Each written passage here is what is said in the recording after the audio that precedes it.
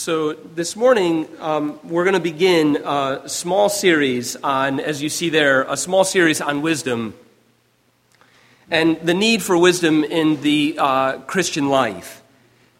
What we do typically is, as you know, we like to do expositions of whole books or at least large literary sections of Scripture at a time. So we've just completed Genesis 1 through 11 for a season of time.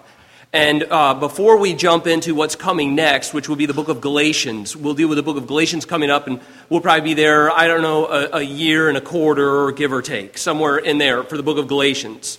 And so before we do something like that, between Genesis, which was quite a haul for 1 through 11, and then the beginning of a new set of a new pathway that we'll jump on together, we like to do a small section of time in between those large commitments to basically just come up for oxygen. And take a minute and kind of recalibrate and get our senses together. Okay, we just hauled for a long time in Genesis. Okay, we went text by text, a lot of different ideas and moving parts. And okay, let's chill for a minute. And then, all right, let's get our bearings and let's jump back in for a long season yet again to join with an author and authorial intent and be able to reap the best benefits of the text that we can. What's going to be different about this coming up for oxygen, so to speak, series, this little bit, is it's not really that. It's a little bit more, I'm hoping that you'll think hard, and you'll think with me. It was really hard to pare down what needs to be discussed in the realm of wisdom in the evangelical church. It's really hard to pare it down because it's really bad. It's really bad. I'll get into more of that in a moment. And I forewarn you, and for those of you who are regular attenders here, you know we like to deal with the text. This morning's going to be light on text. Just because of the nature of what we're doing, I'm setting up what we're about to do together for the next few weeks, so it's going to be text light. Don't be offended. I want to be helpful. So I really need to lay a good foundation for where we're going, because we really need to take serious the role of wisdom in the life of the Christian.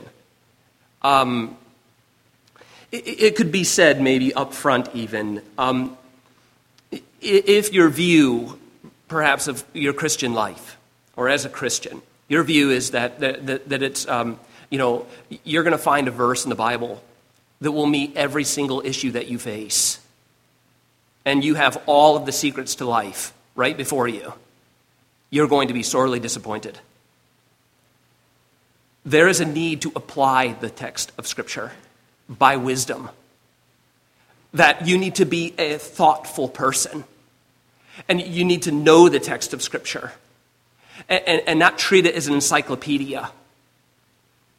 But be able to know the text by being in conversation with it and reading it thoroughly. And what comes with that is conversation with other believers that are thoughtful also. And will help you engage in thoughtfulness. There's a huge requirement for that in the life of the pilgrim. And I maybe overstate it. I don't think so. So for my mileage, I'm not. For yours, maybe I will be. But the evangelical church is so thoroughly theologically anemic. Life outside the gate is not good. It's very bad. And I don't say that just to toss everyone under the bus. I'm saying collectively, we as a church have got to do better. Particularly the application of wisdom. So I'm going to speak about wisdom broadly just this morning and kind of set some parameters. And then it's going to kind of narrow as we go along over the next couple of weeks. And it's going to narrow particularly on relationship culture. Again, we could pick a million things to talk about together as believers and think deeply and long about it in the biblical text and try to sharpen each other on it. But male and female relationships are awful. They're awful in culture and how they're portrayed through media, and they're awful in the church because we end up just being numbed to what ought to be to us a problem. And it becomes the oxygen we breathe. And then it's the life that we begin to emulate. So I want to talk about that particularly. And so for each of us, there's many things in our lives, different personality types, different careers, different social interactions, different webs of relationships, different upbringings, and so on and so forth. So throughout the series, I just ask that you think with me, because some of this stuff is going to be particular to you because of who you are and the life setting that you're in. And some of it's going to be particular to you because of the life that you're in and the context and the web of relationships that you have and the stimuli you're responding to. And then all of us will see the Captain Obvious points because we all are alive. And we'll see it. Like, yeah, I know that. That's true. We all live here on planet Earth. So some of it's going to be that simple for all of us. But there's something going on in evangelicalism where we assume people are thinking, and they're not. And that's deeply unhealthy because that begins to ruin the Christian experience and the Christian life. And we'll get on to more of that in just a moment. So if I made sense so far, probably not, because this is really hard to do. To narrow down what we really need to be getting at, nuts and bolts. But I'm setting a large-scale context for saying we need to think and talk deeply about wisdom in general. We need the clarity in a complex world. We have to get it. And then when we talk about wisdom, we're going to narrow, as I said, to relational wisdom. What does it mean to be male? What does it mean to be female? What does it mean for me to interact with the world around me as a male? What does it mean for me to interact with the world around me as a female? And what does it mean for me as a male to interact with a female? And what does it mean for me as a female to interact with a male? How do I think about these things? Because I'm being told or I'm being shown a model of how these things are supposed to be. And I need to wake up and realize I may be learning things or adopting things that are not the way it's meant to be. That would be my contention that you are, I am, that we will if we don't think.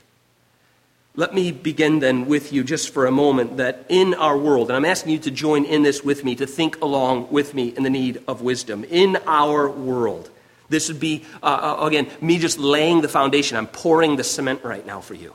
And I hope it's stable and we'll build from here. But it would be my thought to share with you that together in our world, where self-expression and self-fulfillment are unquestioned values.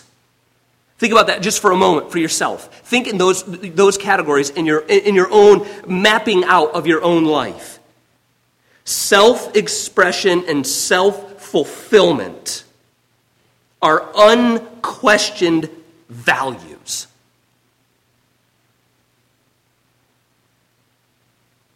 In such a world where you're taught, it's modeled for you, it's debated incessantly, you have to be a person of self-expression, a person who pursues at all costs self-fulfillment. It's an unquestioned value. The Christian position on male and female identity, male and female relationships can feel absolutely unsustainable. Whether you're in academia, many of you students are pursuing academics, some of you fresh out of academics, some of us raising children in different academic settings, or you just look at culture, politics, any of the main headlines regarding personhood, identity, fulfillment. You can read those things or hear those things and respond internally as a Christian, feeling that your position, or maybe we should say what the Bible has said, feels absolutely unsustainable. Even among some of your peers, those out in society in general, outside of the people of God, consider your position or my position or what we've conceived together for the sake of argument, the Orthodox traditional view, passed down generationally to the Church of Christ, is even immoral.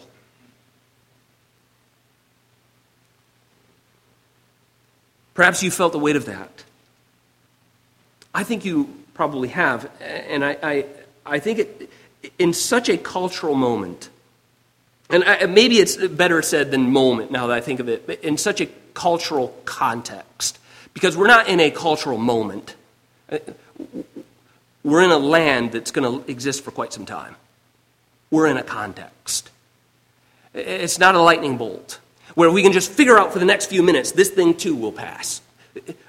We're fundamentally making some paradigm shifts. So I would say to you and to me to think about it in terms of a cultural context. This is where we find ourselves. It's often relationships in such a context, not the biblical text. It's often relationships, not the biblical text, that power the rejection of traditional Christian sexual ethics among believers.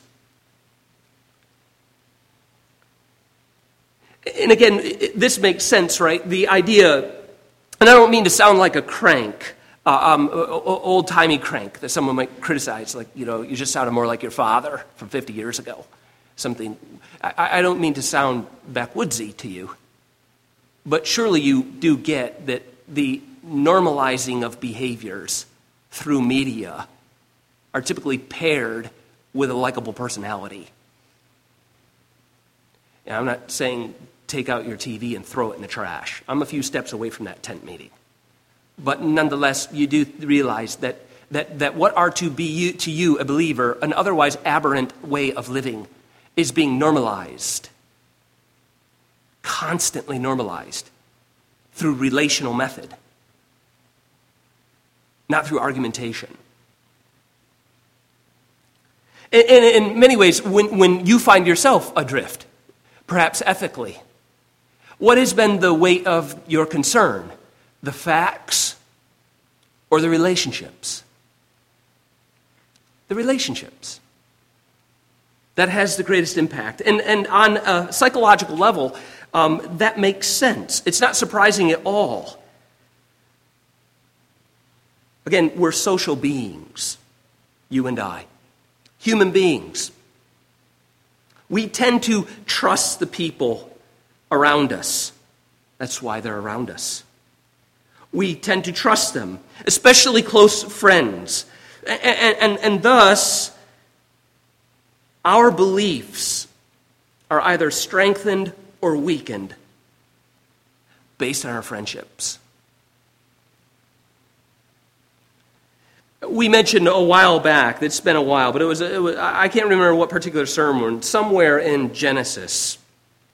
I read an article for you from a psychologist who said that we are typically people are the average of the 5 people we spend the most time with. So you kind of take your personality profile, you throw you in a group of people that you found in the various profiles that match your profile, and you kind of have a web of relationship. That's your group of friends.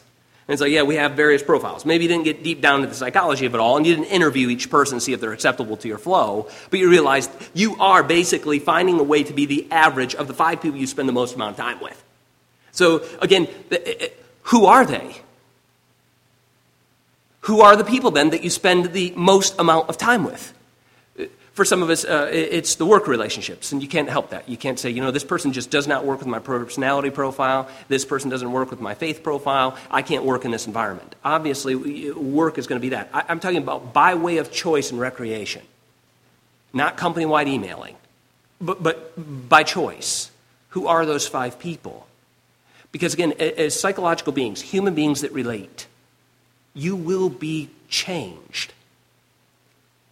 For better, for worse, but you will not remain the same based on the relationships personally that you hold. You shouldn't want to remain the same. They're people that you love and trust. Sometimes that can be frustrating, though, sure, as a pastor, in talking about these topics sometimes. You wish at a moment the biblical text would prevail, but again, it's not that sterile. And we get it. All of us feel the weight of relationally connecting, though we may hear a biblical text. This is why I would encourage you to think about those folks that you're spending the most amount of time with, what the impact is that you're having on them and they are having on you. Because I would encourage you that we need to draw, that is, each of us, Christians, those who confess Christ, say the Apostles' Creed together, or Nicene Creed this morning together, that we need to draw courage. It's hard. It's hard to make a courageous stand. It is. It's going to be costly to you. And I get it. It is. It's hard work to maintain obedient ethics to the Lord, particularly when you're speaking sexual relationships. It's hard. You know, the ship has left the harbor a long time ago on premarital sex. A long time ago. It might seem like an irrelevant thing to even fight, but it's not. It's not irrelevant. And it's hard. But who are the people that you surround yourself with that either play a part to help and to aid, to hold accountable and to mentor in discipleship in order to fortify the courage needed?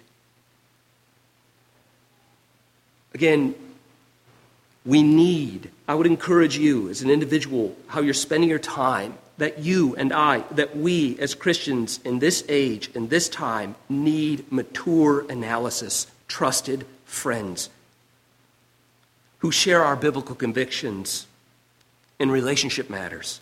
We need them.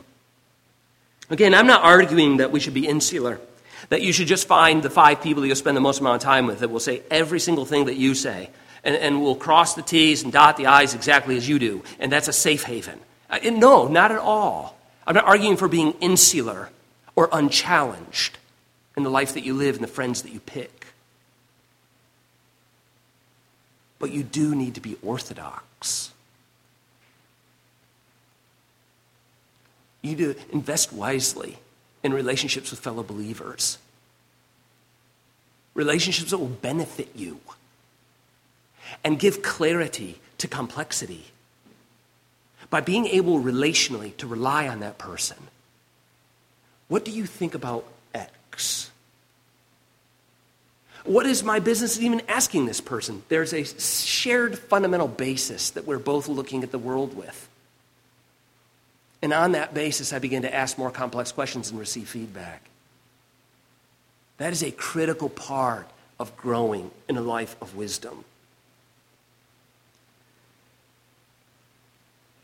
As the church, I guess I would say just briefly to you, as the church, we need the church as an organism. We need the gathering of the saints on Lord's Day. We need the community that flows from it. We need the orthodoxy. We need the confession. We need the reminder to repent. We need the supper. We need baptism. We need the church as a living organism in our lives.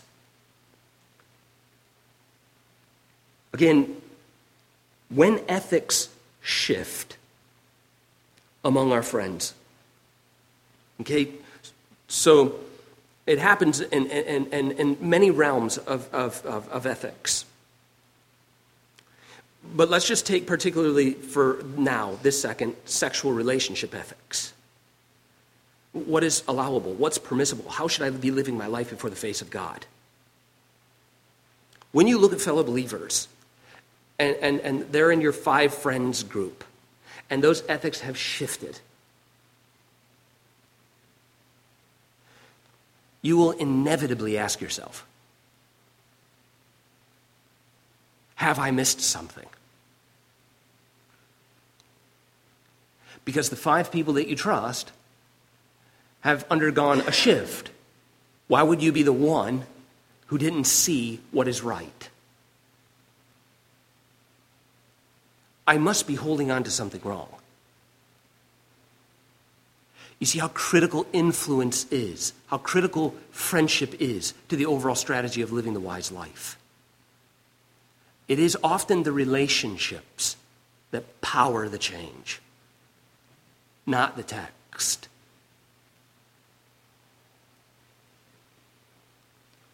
To press on in our need for wisdom, I would say further this personal help, that is to have a friend, to invest in the church as an organism, this sense of present, and I mean by present accountability, I mean a person physically there, a person, not a recording or a movie or a show or a podcast. I mean a person. This sense of personal and present accountability cannot be outsourced by replacing them with podcasts, third-party Facebook posts. You don't know that individual. They said X. I'm going to retweet it. Or I think confusion of platforms. Retweeting takes place on Twitter. Various platforms. I follow them, I like them, or I heart them, and I tweet them. All those pieces that I'm socially networking and identifying. All those elements. That person, that algorithm, those ideas that go unchallenged, that virtue signal, that contribute to the moral shift in the web of relationships, and all of the people crowdsourcing and the call-out culture to like, and you're like, ooh, I better like.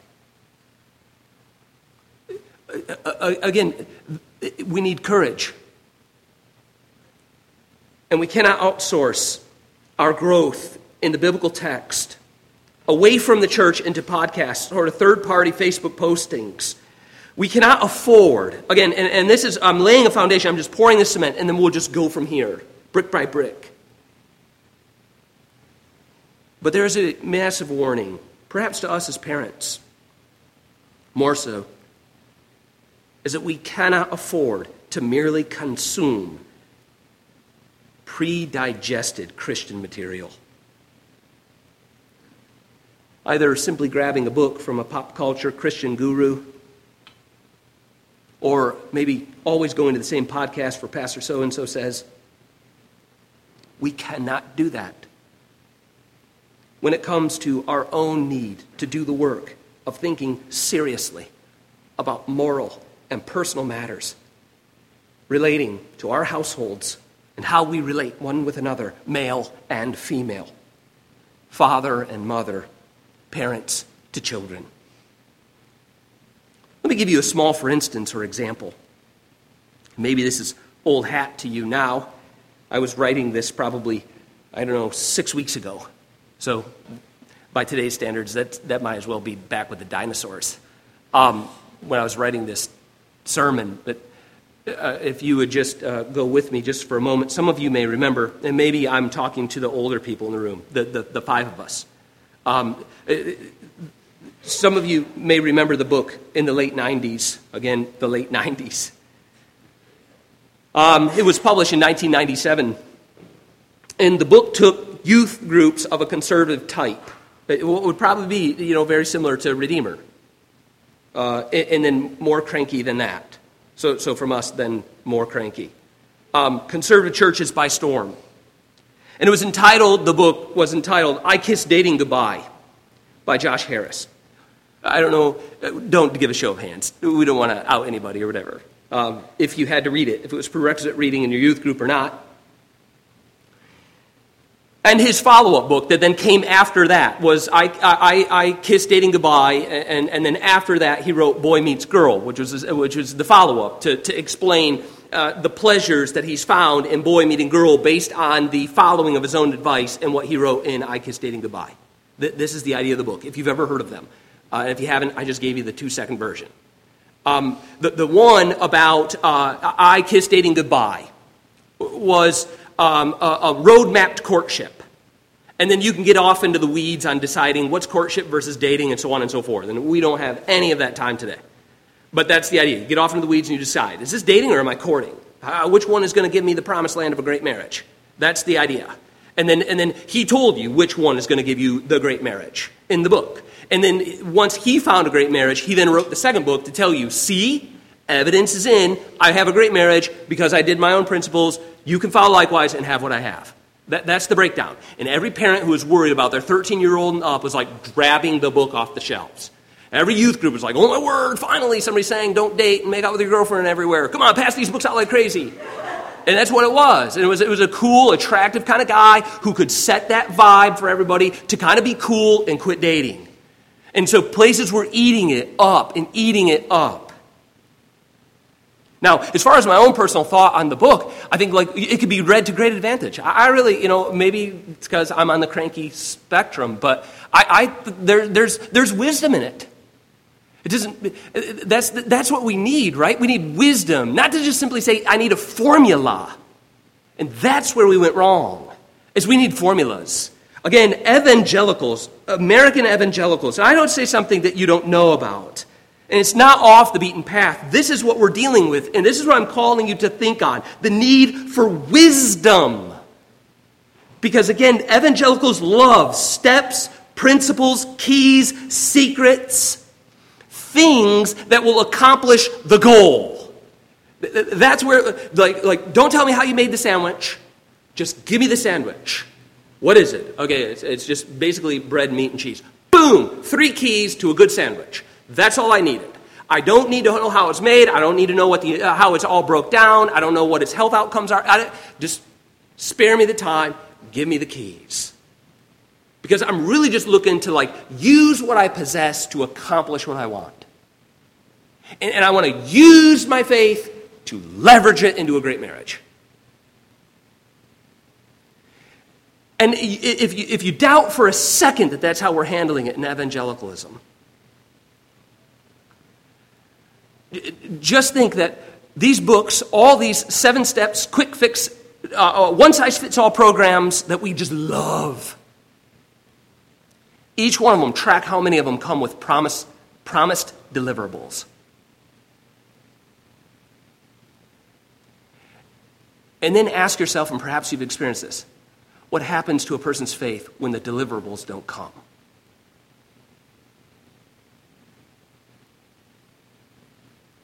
I did what you said, and it didn't work. What does that mean for someone's faith? On the purity culture item, and again, I think that's a bad way to respond to all that's going on in the purity culture. Again, I don't mean to step on anybody's oxygen, but I think it's unfair, it's shorthand, and it's dismissive of what is otherwise very good stuff. If you could just apply it with wisdom, but we can't. We have to find some formula, boil it down to 10 talking points, and then ruin people otherwise with it. As far as the idea, though, I do think where we've gone wrong with young people, maybe with some of you, which is why we find ourselves sexually, ethically where we are today as a church, is because we have often said, and I've heard it said at various talking points, I grew up, I'm a kid of the 90s. I was born in 80, so the 80s were great, 90s were whatever. And when I was going through that place, I was just approaching purity, what they call purity culture, whatever, in the 90s. I was in a youth group. I was 16 or so. I wasn't huge on the scene of youth groups. So I was in and out. But the idea, oftentimes in the purity discussions, and I wouldn't call myself a victim in anything, but I would say a part of what's been given to me at times, maybe to you, is that we've set purity or one's own purity before the Lord. We've set on the wrong terminal point. We've often encouraged people, remain pure for your future spouse. What happens to a whole host of people who end up not finding that spouse? What does purity mean then? It was always cast on the wrong terminal point. Your life, your body, holiness in your sexual relationships and the ethical life that you live, including pornography. If you just simply think in relationship to another person that you have no name for, no face for, you will turn the computer on every time.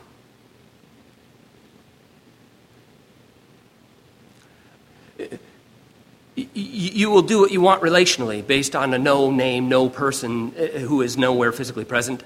The terminal point was wrong. Your life now, as your life then, and your life in the future, the holiness that with which you maintain your body sexually is before God, for the glory of God.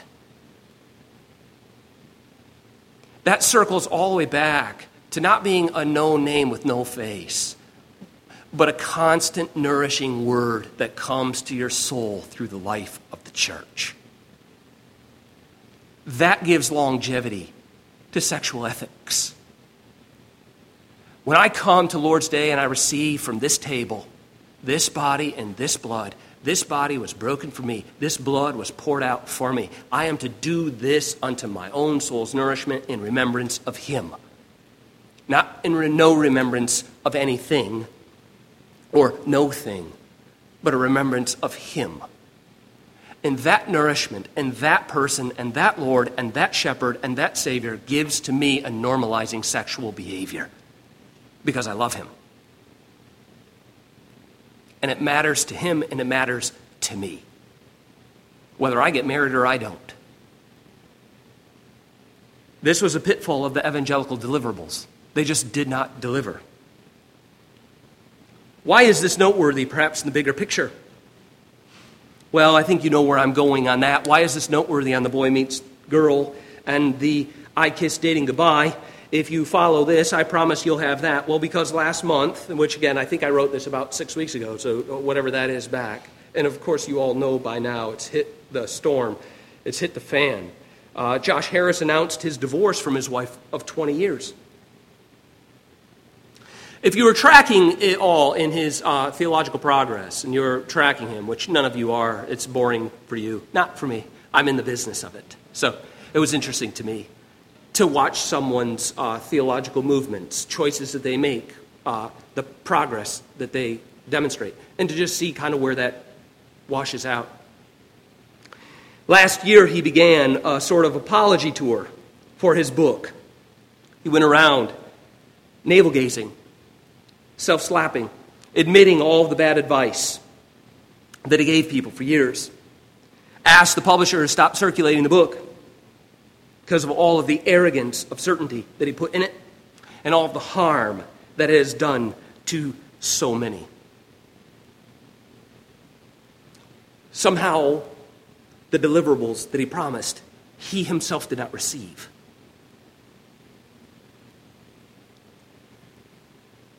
We have to ask ourselves for a moment then, maybe that's not how Scripture is meant to be read.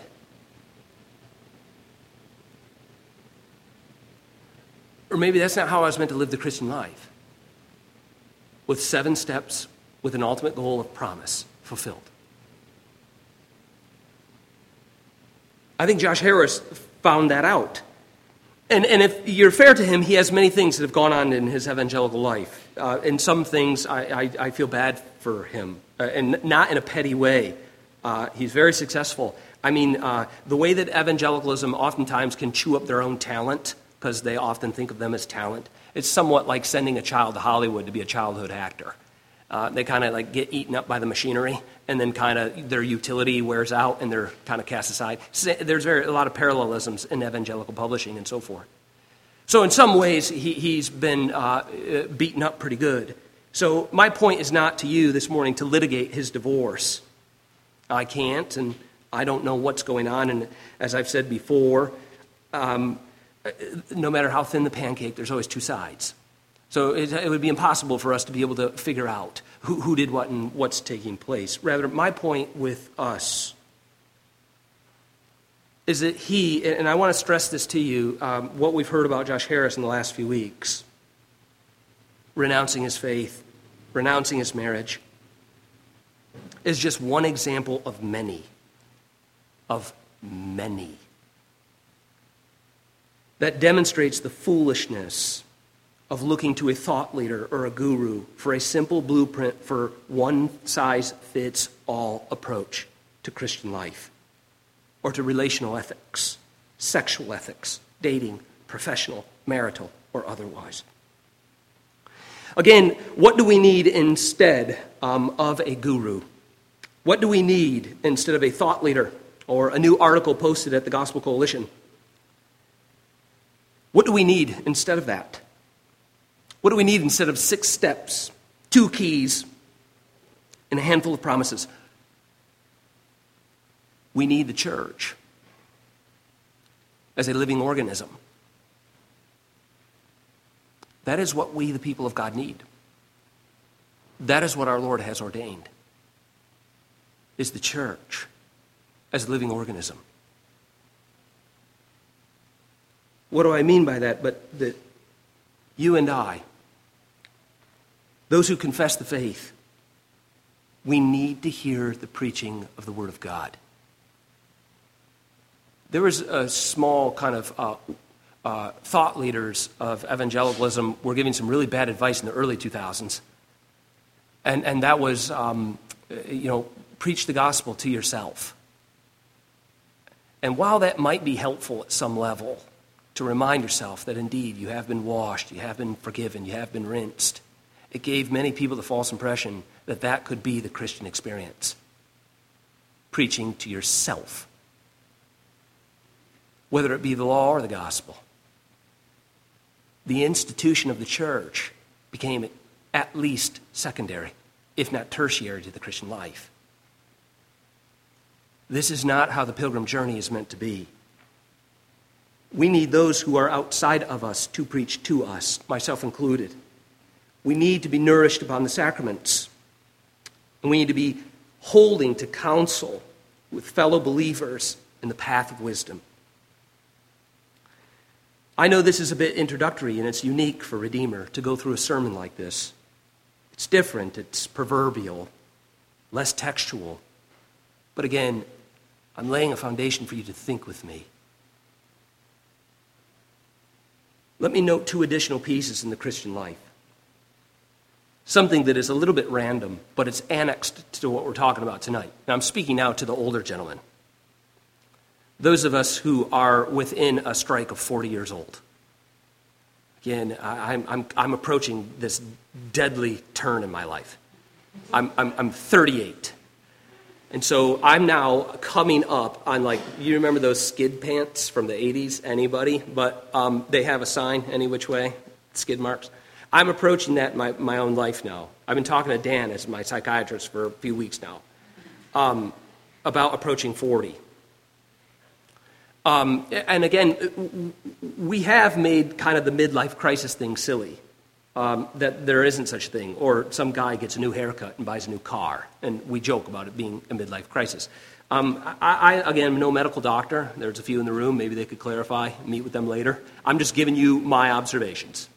I think that there is something, men and ladies, to the midlife crises. I do think there's something physiologically, perhaps, that takes place. And again, I'm no scientist, sorry. But I am saying, I do think that it appears to be, and I'm going to give you evidence in just a moment, but there appears to be, when you hit puberty, right, there's different changes that go on in your body to prepare you for your next phase.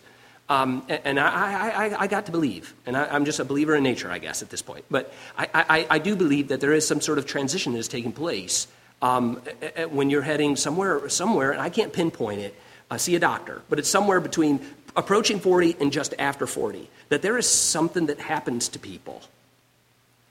And if you don't channel your concerns and thoughts carefully as you approach that period in life, you're going to make some huge mistakes. I get to use Dan as my psychiatrist. He doesn't have a couch, but I still just use him. There's things that you have to be honest about in your own life. I'll give you a small example. This may be of interest to you.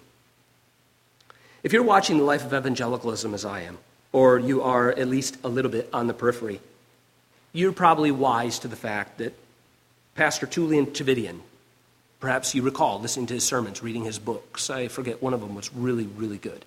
Nothing But Christ, or All But Christ, or Nothing But Christ, something along those lines. It was great.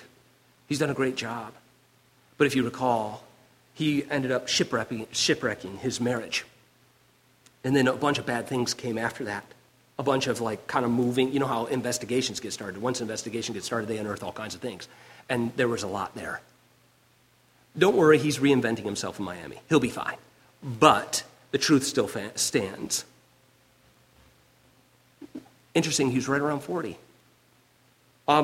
Mark Driscoll, perhaps you noted, the evangelical superstar from the early 2000s, mid-2000s. Again, a great talent that boomed and blossomed the church, created the Acts 29 network.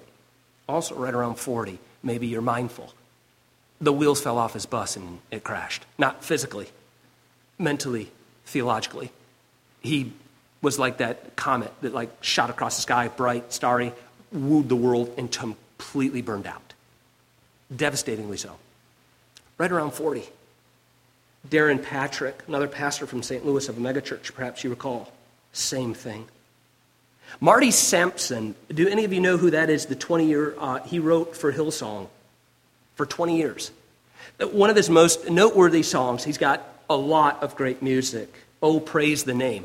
Oh, praise the name of the Lord our God. We've done it a bunch of times here at Redeemer. Rich. He announced, 2 weeks ago on Instagram, he doesn't believe in the faith anymore. 20 years of writing music for Hillsong. Songs where you're like, wow. Interesting, I want to draw your attention to him because he's the most recent. His Instagram post was this. I took a small piece. It's been stripped down from Instagram now, so you can't find it. Again, you got to play these cards carefully if you're going to reinvent yourself. It's been stripped down. How many preachers fall? Many. This is his rant on Instagram. 20 years of writing for Hillsong. How many preachers fall? Many. No one talks about it. We are right now. How many miracles? Not many. No one talks about it. Why is the Bible full of contradictions? No one talks about it. How can God be love, yet send 4 billion people to a place, all because they do not believe? No one talks about it. If you stop for a moment and you let him just rant on, are you not often amazed, as I, at how many people seem to think that they are alone or the very first in seeing some objection to Christianity? This guy somehow has proven by his own thoughts no one has ever wrestled with the thought of hell or the problem of evil.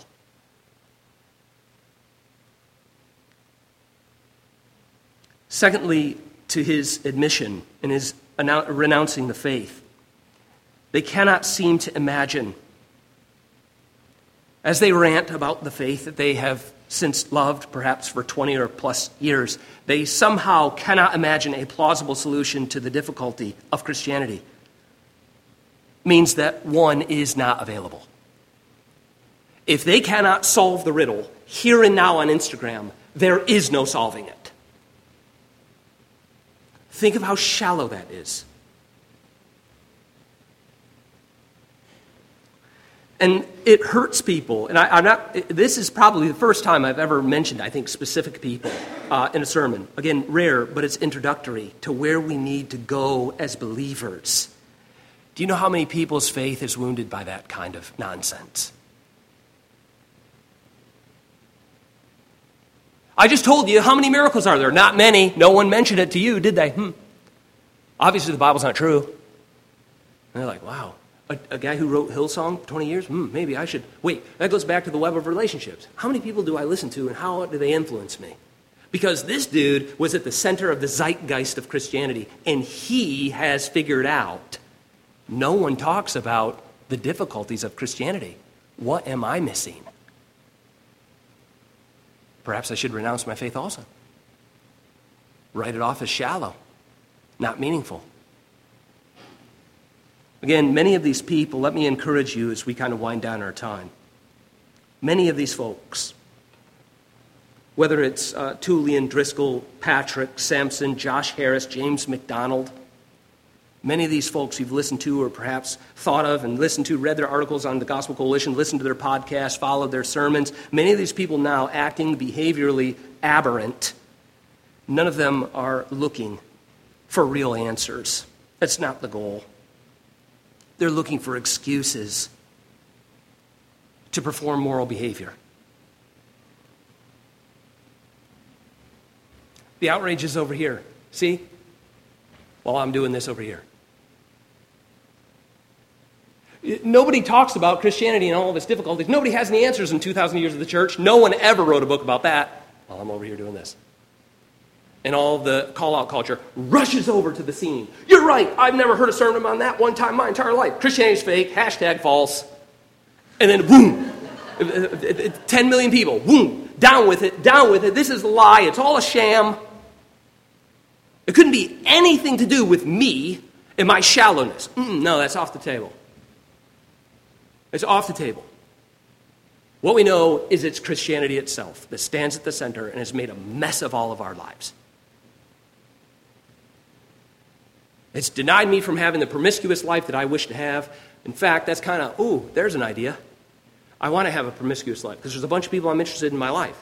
And that kind of gets in the way. My Christianity gets in the way. You know what? I got to find a way to denounce the faith, receive the praise of my peers, and then move into the moral, immoral life I really wanted to be living the whole time. Never mind the shipwrecked faith that I left all behind me in my wake with a bunch of people who followed my example like sheeple. We've got to come out of guru self-help 7-step series outcomes. And we've got to begin to think wisely.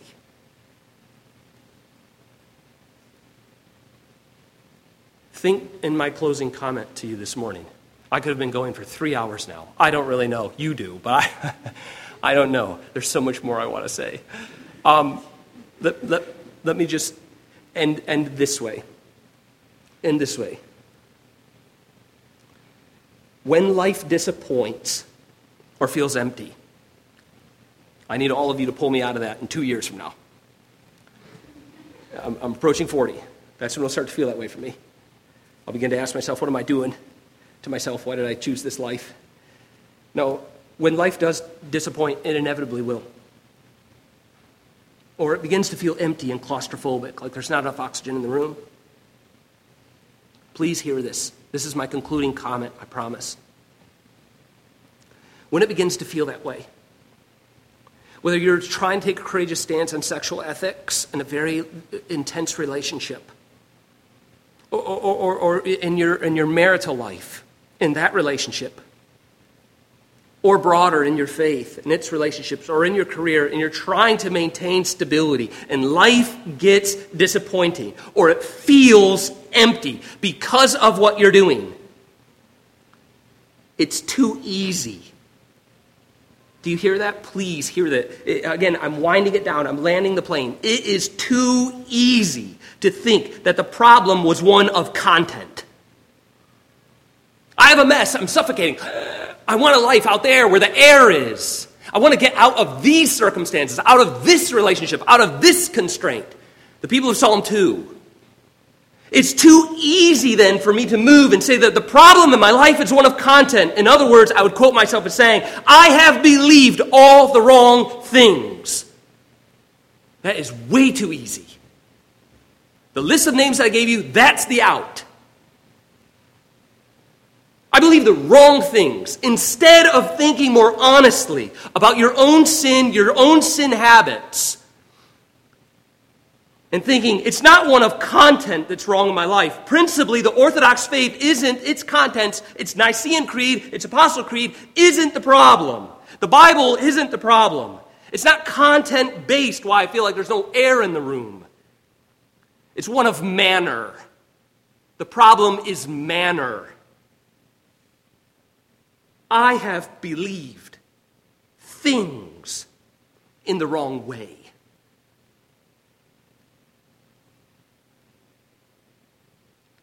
I believed this 7-step system because I wanted to accomplish that outcome. There's your problem. That's it. All of our problem. We're hardwired for doism, and we want easy outcomes. So when it doesn't outcome, I should look and say, I've believed things wrongly. I did it so I could get that. I used these relationships for that outcome. Rather than a simple, easy, it's content-based. It's just the things I believed are obviously wrong. Look at my trashy life.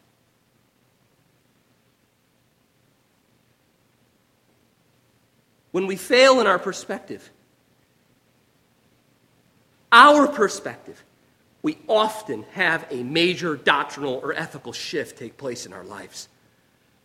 Don't be surprised at 40 when people find a new permissive version of the faith. Somehow they just figured it out. Ask them their age. And then get back to me, because I'm building a case study.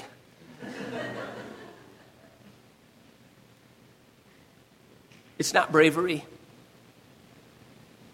They're not brave. They're not heroes.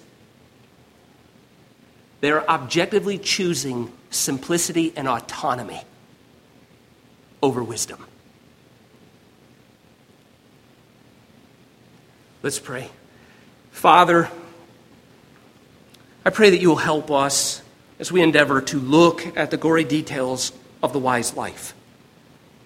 That you'll help us. We have become so shallow as a church. The church, particularly of America, we're shallow. We have leveraged the faith for decades to accomplish what we want, whether it's politically or it's socially or it's ethically. We have used it as a power tool to get us where we want to be, and we are suffering its effects everywhere.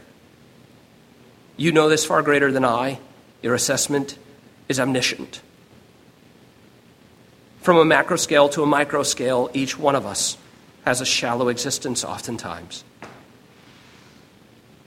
Grant us the grace and humility to admit it. Help us to be your people, to be wise as serpents. Help us with that. Again, often we'd rather choose to blame you and your content so we can live a naive and simplistic life, but it's the life of sin that we want. Help us to endure. Give us courage. We pray for this series as it opens up.